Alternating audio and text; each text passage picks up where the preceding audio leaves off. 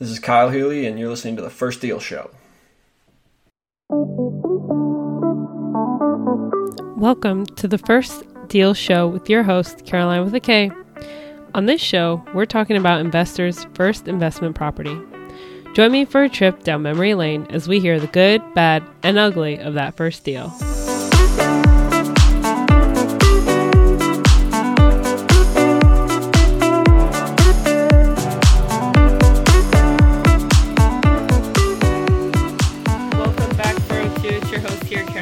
And I've got another special guest, Kyle Healy, who is a husband, father, software engineer, and part-time real estate investor.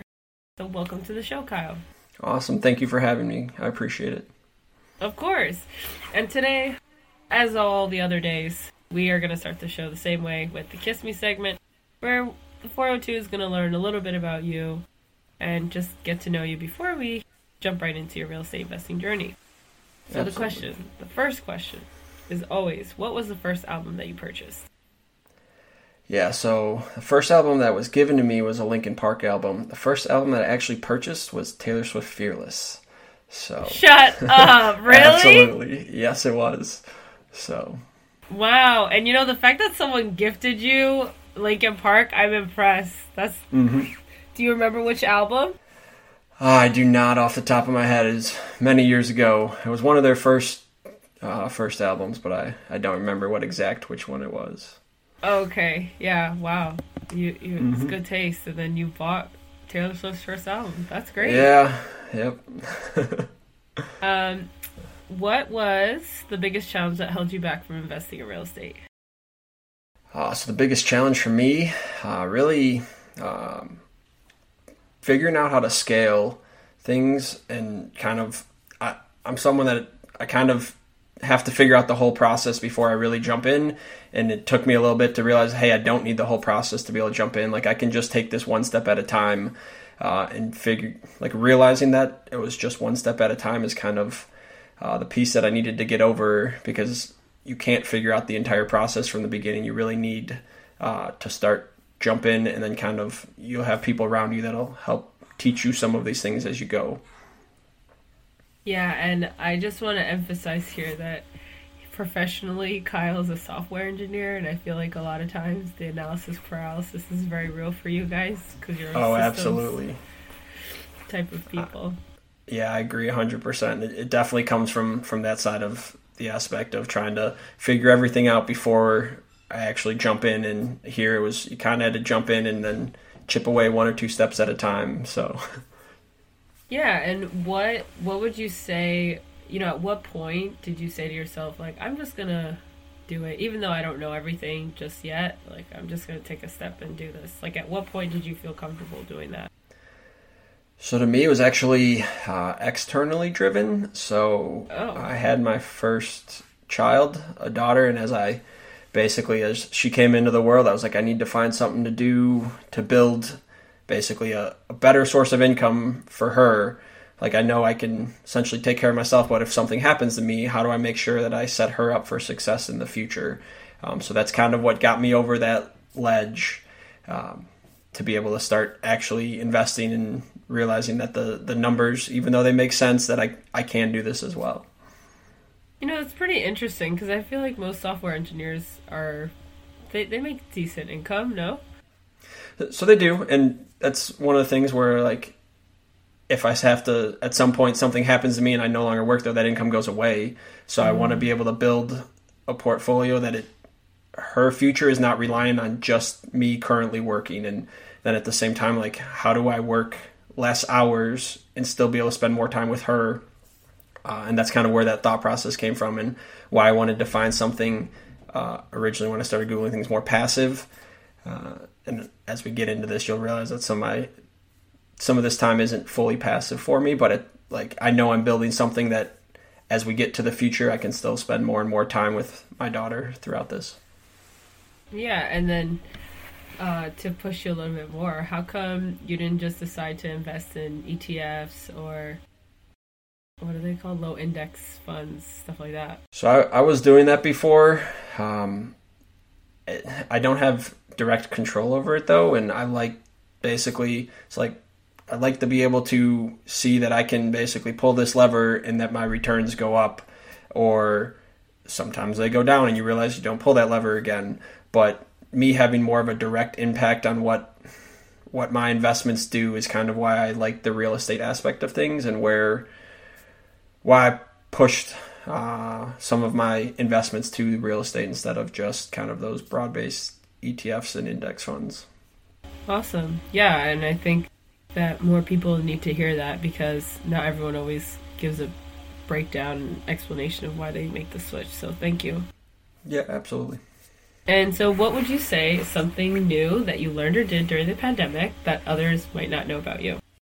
I know. So the pandemic actually hit. I was deployed during it. So like when I got back, it was actually kind of a bunch of things in one here. So I got deployed. I had my first daughter while I was gone. I came back and then fully jumped into real estate. So to me, like, real estate is that bug and fire that I started in the pandemic. Like, I started listening to things because I had time during the pandemic while I was overseas. And then I wanted to implement it for my daughter when I got back. So it's kind of a mixed bag for that question, because people know that I like real estate, but some of my push towards real estate did come from the pandemic as well. The other one that I can kind of give as an answer is running. So I went from running kind of a decent amount. I got up to like the what do we call it, like the half marathon, and then during the pandemic that kind of exploded, and I started running a lot more, up to like the full marathon. And then even last year I was slotted to do a 60K race. So Wow, lot longer races. Yeah, no, I'm a pretty avid runner myself. I haven't done a full or one of those ultras yet, but I did a goal of running just every day, a mile a day. Okay. That's a good goal. Yeah, I'm actually 5 days away, or 4 days away now, from hitting the goal of running at least 1 mile every single day. So. Oh, congratulations! That's awesome. Thanks. Gotta stick to it. Exactly. Yeah. I'm like this close, and I'm like pretty sick, and I was so nervous that I wouldn't be able to get out of bed to do it. But like, Tylenol is a magical thing. It is. So I like took it. I'm not big on taking medicine, but I did, and I was able to do my mile. I was like, okay, just 1 mile, I can make this. There you go. Yeah, that's awesome. So have you done? So, like, during the pandemic, you got even more into running, and then did you end up doing your 60-kilometer race, or? No, so I trained for it, and then had some medical issues, and basically the doctor's like, you need to cut back on running. So I went from running like almost 50 miles a week down to 0 for 2 months, and I've been slowly been able to get back into it. So I'll still get there at one point. Obviously your health and your body has to come first. So I had to step back from that 60Ks, but I still run 4 or 5 times a week still right now. I just had to take that little hiatus for medical reasons. Yeah, no, that's fair. That's tough, man. That's when you're like, oh man, I've been doing a little bit too much, huh? And your body makes you stop. Like, absolutely. Oh, cool. So, and then wait, I'm sorry, but you also said that you got deployed. Where did you get deployed during the pandemic? So I got deployed right before the pandemic. So I was gone from 2019 to 2020. I was actually in Saudi Arabia. So spent, between Kuwait and Saudi Arabia is where I was deployed to. Okay. My wife told me probably 3 or 4 weeks before I left, she's like, hey, we're pregnant. And I was like, this is awesome, but I'm not going to be there. So it was kind of nerve-wracking there. So you weren't there to see, like, your daughter before? No, I met my daughter when she was 4 months old. Oh my god. Did you get to FaceTime, or was that... Yes, so that's... Thank God we have technology. So I did get to FaceTime with my wife during the whole experience. But, it's different than being there. Yeah, they couldn't make an exception and, like, send you back to the U.S.? So it was 2 weeks into the pandemic. It was, like, the end of March. So it was... basically, like, if you go home, you're not coming back. And I was in a position where I wasn't really capable of going home at that time, where I was within kind of the leadership role within the unit. So me and probably 4 or 5 other soldiers had kids during the pandemic while we were gone and missed it. But kind of part of serving. Yeah, well, thanks for your service. Absolutely. Yeah, you didn't even mention that. Usually people that they put that in their title, so I'm like, oh, I guess I missed that because we had emailed before, and I was like, wow, you're very efficient with your time. No. So, and finally, what is your favorite quote? So my favorite quote is actually from John Wooden. It takes time to create excellence. If it could be done quickly, more people would do it. That's great. To me, it kind of symbolizes that building of the journey long term. And for me, kind of my journey in real estate is about the long term thing. It's not a quick get rich quick scheme. It's how do I build something sustainable for, myself and my wife, but my kids. How do I teach them about real estate and finances, like through the aspects of real estate and having properties I can actually show them the numbers on, how things work. That whole journey is what I like about that quote. Yeah, that it's not a sprint, it's a marathon. Absolutely. Cool. And with all of that being said, tell us, Kyle, where are you based? So now I'm in, it's a small little town in Ohio. It's called Hartville, Ohio. It's kind of northeast of Canton before you get to Akron. So. Okay, and is that where you're actively investing? Yes, so I invest in the Akron area, in probably 15, 20 minutes from where my house is.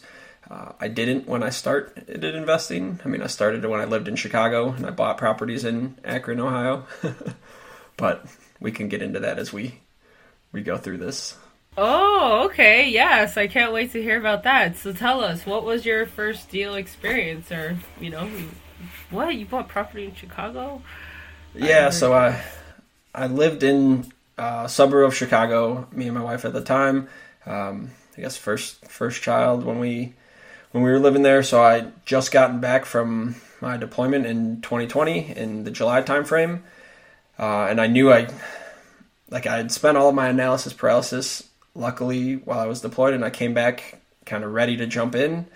And knowing that I was planning at some point to move to Ohio, I was like, I might as well start buying properties out there because the end goal is to be out there. Knowing that I'm not there now, it'll kind of force me to create those systems properly. That's a nice thought process. Not exactly how it worked. So I started basically calling anybody I knew in the Northeast Ohio area saying, hey, do you have a good realtor? And I got connected through, it was one of the people I went to University of Dayton with. They lived out in the area, and they're like, hey, I have another person that went to the University of Dayton. You don't really know them, but he's a realtor in this area. I was like, okay, cool. Like, kind of give me his phone number. Let me talk to him, see what's going on. So him and I had talked. We hadn't met, and he's like, oh, we can basically, what are you looking for? So I walked him through, hey, looking for a 2 to 4 unit. I wanted to stay away from the single families. 2 to 4 units in the area weren't too expensive, like too much more expensive. So I was like looking for that because I know I want, if one side is vacant, the other one isn't, and it can kind of help me out mortgage-wise. So I was like, gave him my criteria. He's like, let's start looking at properties or whatever. So he signed me up for his automated email list or whatever. So I started looking through, basically was like, hey, can we look at this one? He's like, sure. He's like, can you come out here to see it? I was like, no, I live in Chicago, like out in Illinois. I can't be there, but I can jump on FaceTime if you need. He's like, sure. So he goes to the property. He jumps on FaceTime. I don't have an iPhone, so I have to borrow my wife's phone because that's what FaceTime is. So jumped on there, using my wife's phone to look at this property with somebody I'd known him through like basically electronic means for like a month. We had talked about properties. This is the first property he really looked at, and he's looking like basically walking through this duplex, telling me his thoughts on it. And I was like, the numbers make sense. The property looks good. But I started like second guessing myself like this. It's the first property. Like I either like something's wrong. I don't want to just jump in because this is the first property I saw. And I'm not sure that it like, am I second guessing myself? So like we finally started going through it. I ended up buying the property and hadn't seen it. I was like, okay, the numbers luckily worked out. The property worked out, and I was super stoked about it. But it was a little weird jumping in on the first one. Problem after the fact, I had the inspections done, everything done right, everything worked, and like 3 days into getting a tenant, they're like, your heaters, we need to replace the whole thing. I was like, oh no.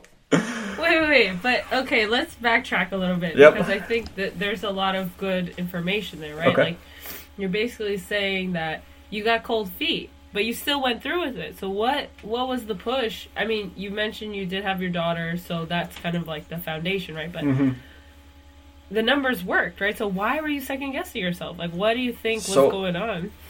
So I know for me, I was second guessing myself because it was the first property that I had walked, essentially. So like he was there walking it, but like the very first one that he actually went to for me. So like I had run a ton of numbers before that. I had a bunch of properties that I either didn't pencil out or I'd done the work on and timing didn't work. And this is the first one he had walked through. So like to me as a new real estate investor, I was worried that I was too excited about being a real estate investor and that the first one was more just me wanting to make progress.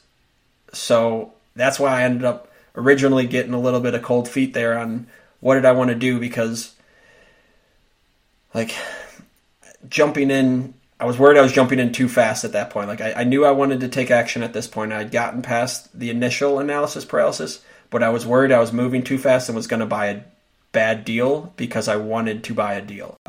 So to get past that, I was going to say to get past that, like after he had walked the property with me, I mean, I reran the numbers basically 2 or 3 times a day for the entire time from when we went under contract to closing to make sure it was a good deal.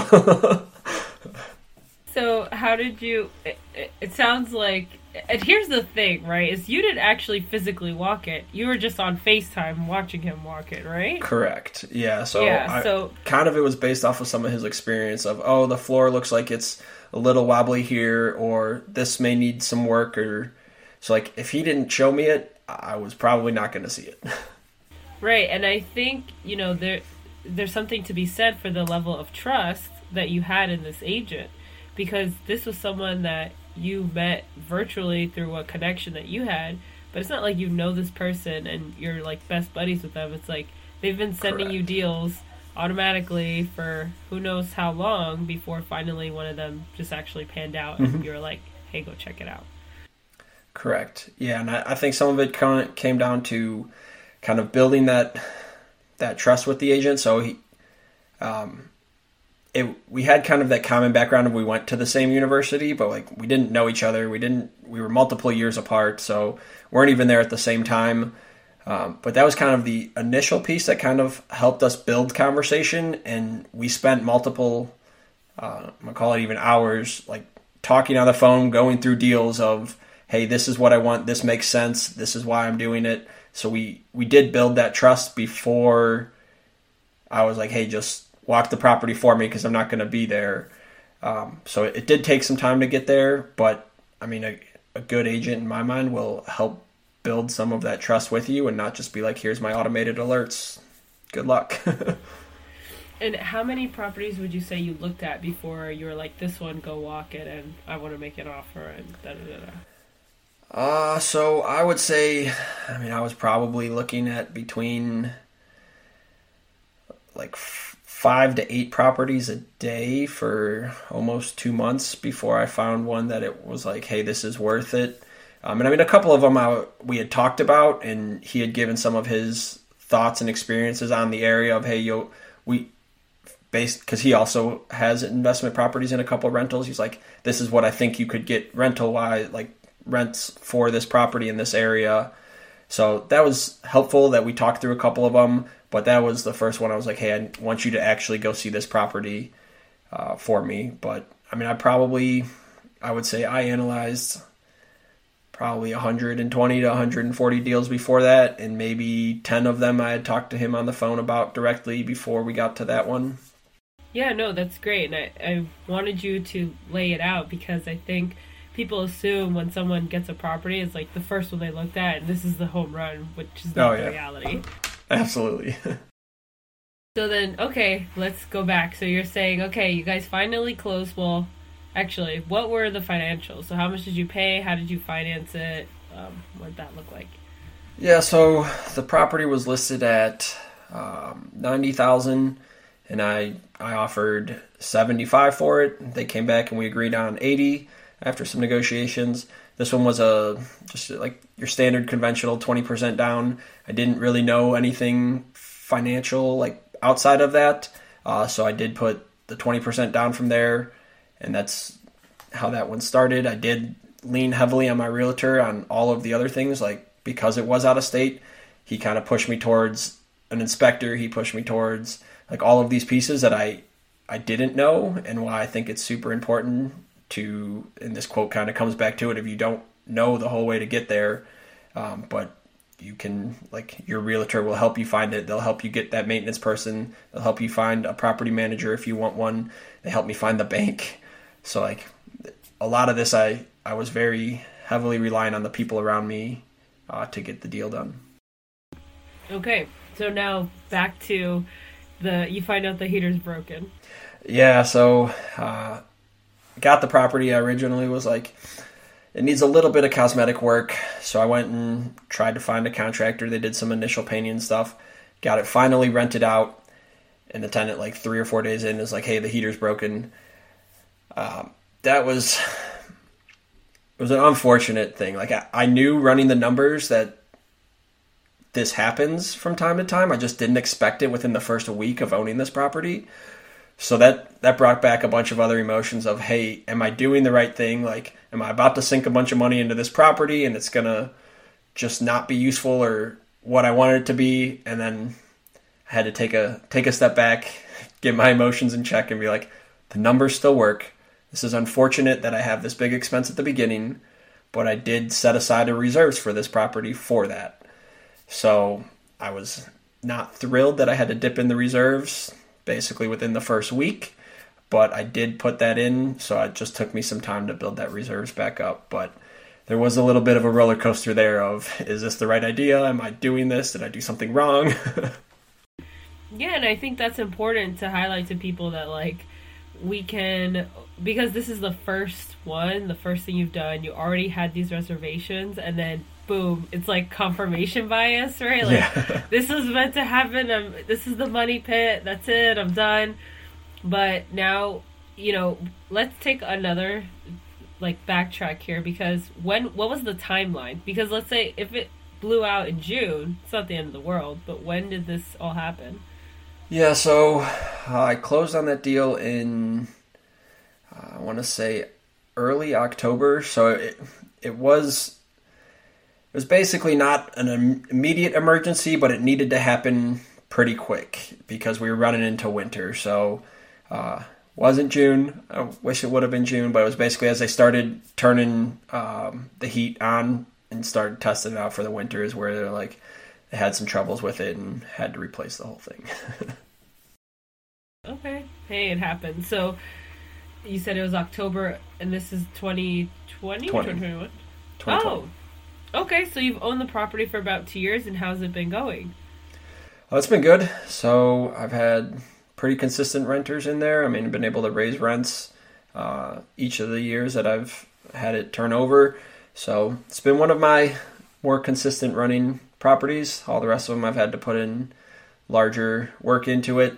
I would say the only other major problem I had with it is I did have to evict a tenant from it, and that's always one of those where, like, you don't want to do that, but, like, if you're going to get into real estate investing, at some point it's going to happen, even if you screen your tenants as best as you can. Like, I wish it for nobody, though.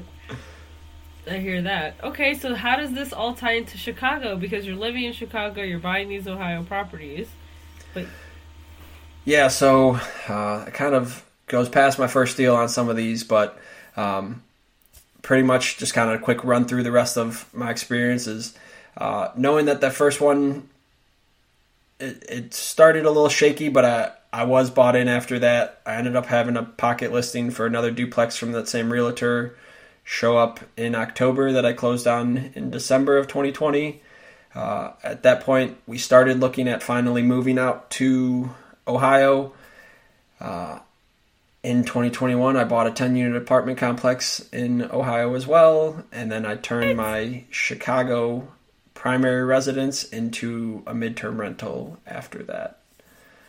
Wow. So, kind of dipping my fingers in a bunch of different areas of real estate investing, more just kind of to see what works and what doesn't. And so far they've all worked mostly. There's been, the Ohio properties unfortunately are older, so like there's just bigger maintenance pieces, like trying to convert a 10-unit apartment complex from knob and tube wiring to updated electric. So had to do that. Knob and tube? What is that? Yeah, it is a very old version of how electricity was run through apartments and houses in the early 1900s. It basically was an insurance problem waiting to happen, so it was worth fixing at the beginning. Yeah. Wow. Not even aluminum wiring. It's No, it was before that. Yeah. Most of the like electric plumbing on that property was original 1927. Yep. Cool. All right. So you're the most okay. So in Chicago, you bought your primary residence, and then you only recently converted it into a midterm rental. Correct. Yes. So. Oh. Basically, as we're moving to Ohio, we're like, well, let's just kind of give this a shot, this midterm rental thing, because when we don't have to move nearly as much of our stuff, you just take all of your personal stuff out and put up your kind of candid pictures of flowers or whatever in there. We're like, we'll kind of see how it goes for a month or two. If it rents, great. If not, we'll just sell it and move on. And it rented within like 48 hours of me putting the listing up. So wow. I was like, oh, I guess this works. Yeah, that's awesome. Okay.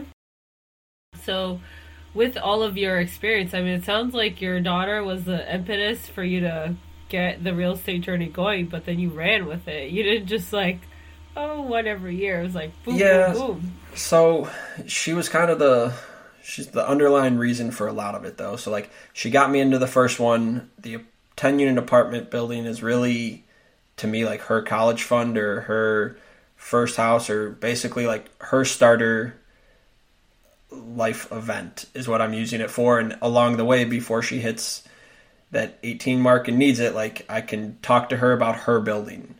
And basically help her as she gets older understand how the math works, how mortgages work, and use it as a learning experience for her to kind of grow and understand finances, which to me is kind of lacking in a lot of people's education. So it's something that I can it's an easy way for me to explain to her how all of this stuff works, as well as have something for her that's a much larger financial payment in the future, but is paid off by tenants. So yeah, that's great. And so what would you say has been the most valuable lesson or biggest takeaway that you had from investing in real estate? The biggest takeaway to me is definitely surrounding yourself with a network of people that are interested or doing what you want to do. So like, I'll kind of step through some of that. It was nobody in my family invested in real estate. Everyone was always on the, hey, just work your X amount of years till retirement and then move forward. And I wanted to spend more time at home with my family, so I started looking into ways to do that. So I didn't have that kind of close-knit unit around me that was like, hey, you're doing the right thing. Everyone was more like, why are you doing this? So I started going to find either like mastermind groups or local investors that are doing the same thing, or whether they're a step or two ahead, or just going to these investment meetups and they haven't started investing yet. But to get kind of some of that external feedback of, hey, this isn't weird for you to do. Like, this isn't a mistake to go invest in real estate. It's more of, you just don't, your current group isn't people that invest in real estate. So having that external feedback of people that do it as well, and also be able to bounce properties off of, hey, does this analysis make sense? What are you seeing on rent numbers here? And building some of that network is extremely useful. And then, it always helps to go to other meetups or have investor friends that are like, hey, I have a good maintenance person, or I have a good contact that does rehabs, and similar concept, but more on the business side of investing there, growing your network. And then would you say that if you could go back in time and do it all over again, that would be your first priority? Or do you have another piece of advice that you would give to someone that, if you could do it all over again? I would say that would absolutely be my first priority. So I kind of thought I knew that by calling a bunch of people, but it would have been 10 times easier to just look up where a real estate meetup is and then talk to people there, because everybody that you already need is either there or they know somebody that does that. So to me, I spent time just trying to reach around my current network at that time, and they didn't do real estate investing. So they were like, oh, I had a realtor once. So I would absolutely say going out and finding that network would be the first step that I would recommend for people, just to kind of get you in that space and thinking that way and having connections that are already doing what you want to do. And whether that's in real estate or something else that you're trying to do in life, like put yourself around people that are doing what you want to do. Yeah, that's some solid advice. And if the 402 wants to learn more about you or connect with you, where can they find you? Yeah, so my primary place is on Instagram, so it's at Creating Generational Fire. I'm also on, I have a website, it's creatinggenerationalfire.com, and then I'm also on LinkedIn at Kyle-Healy, and I can send all of these to you as well. Awesome.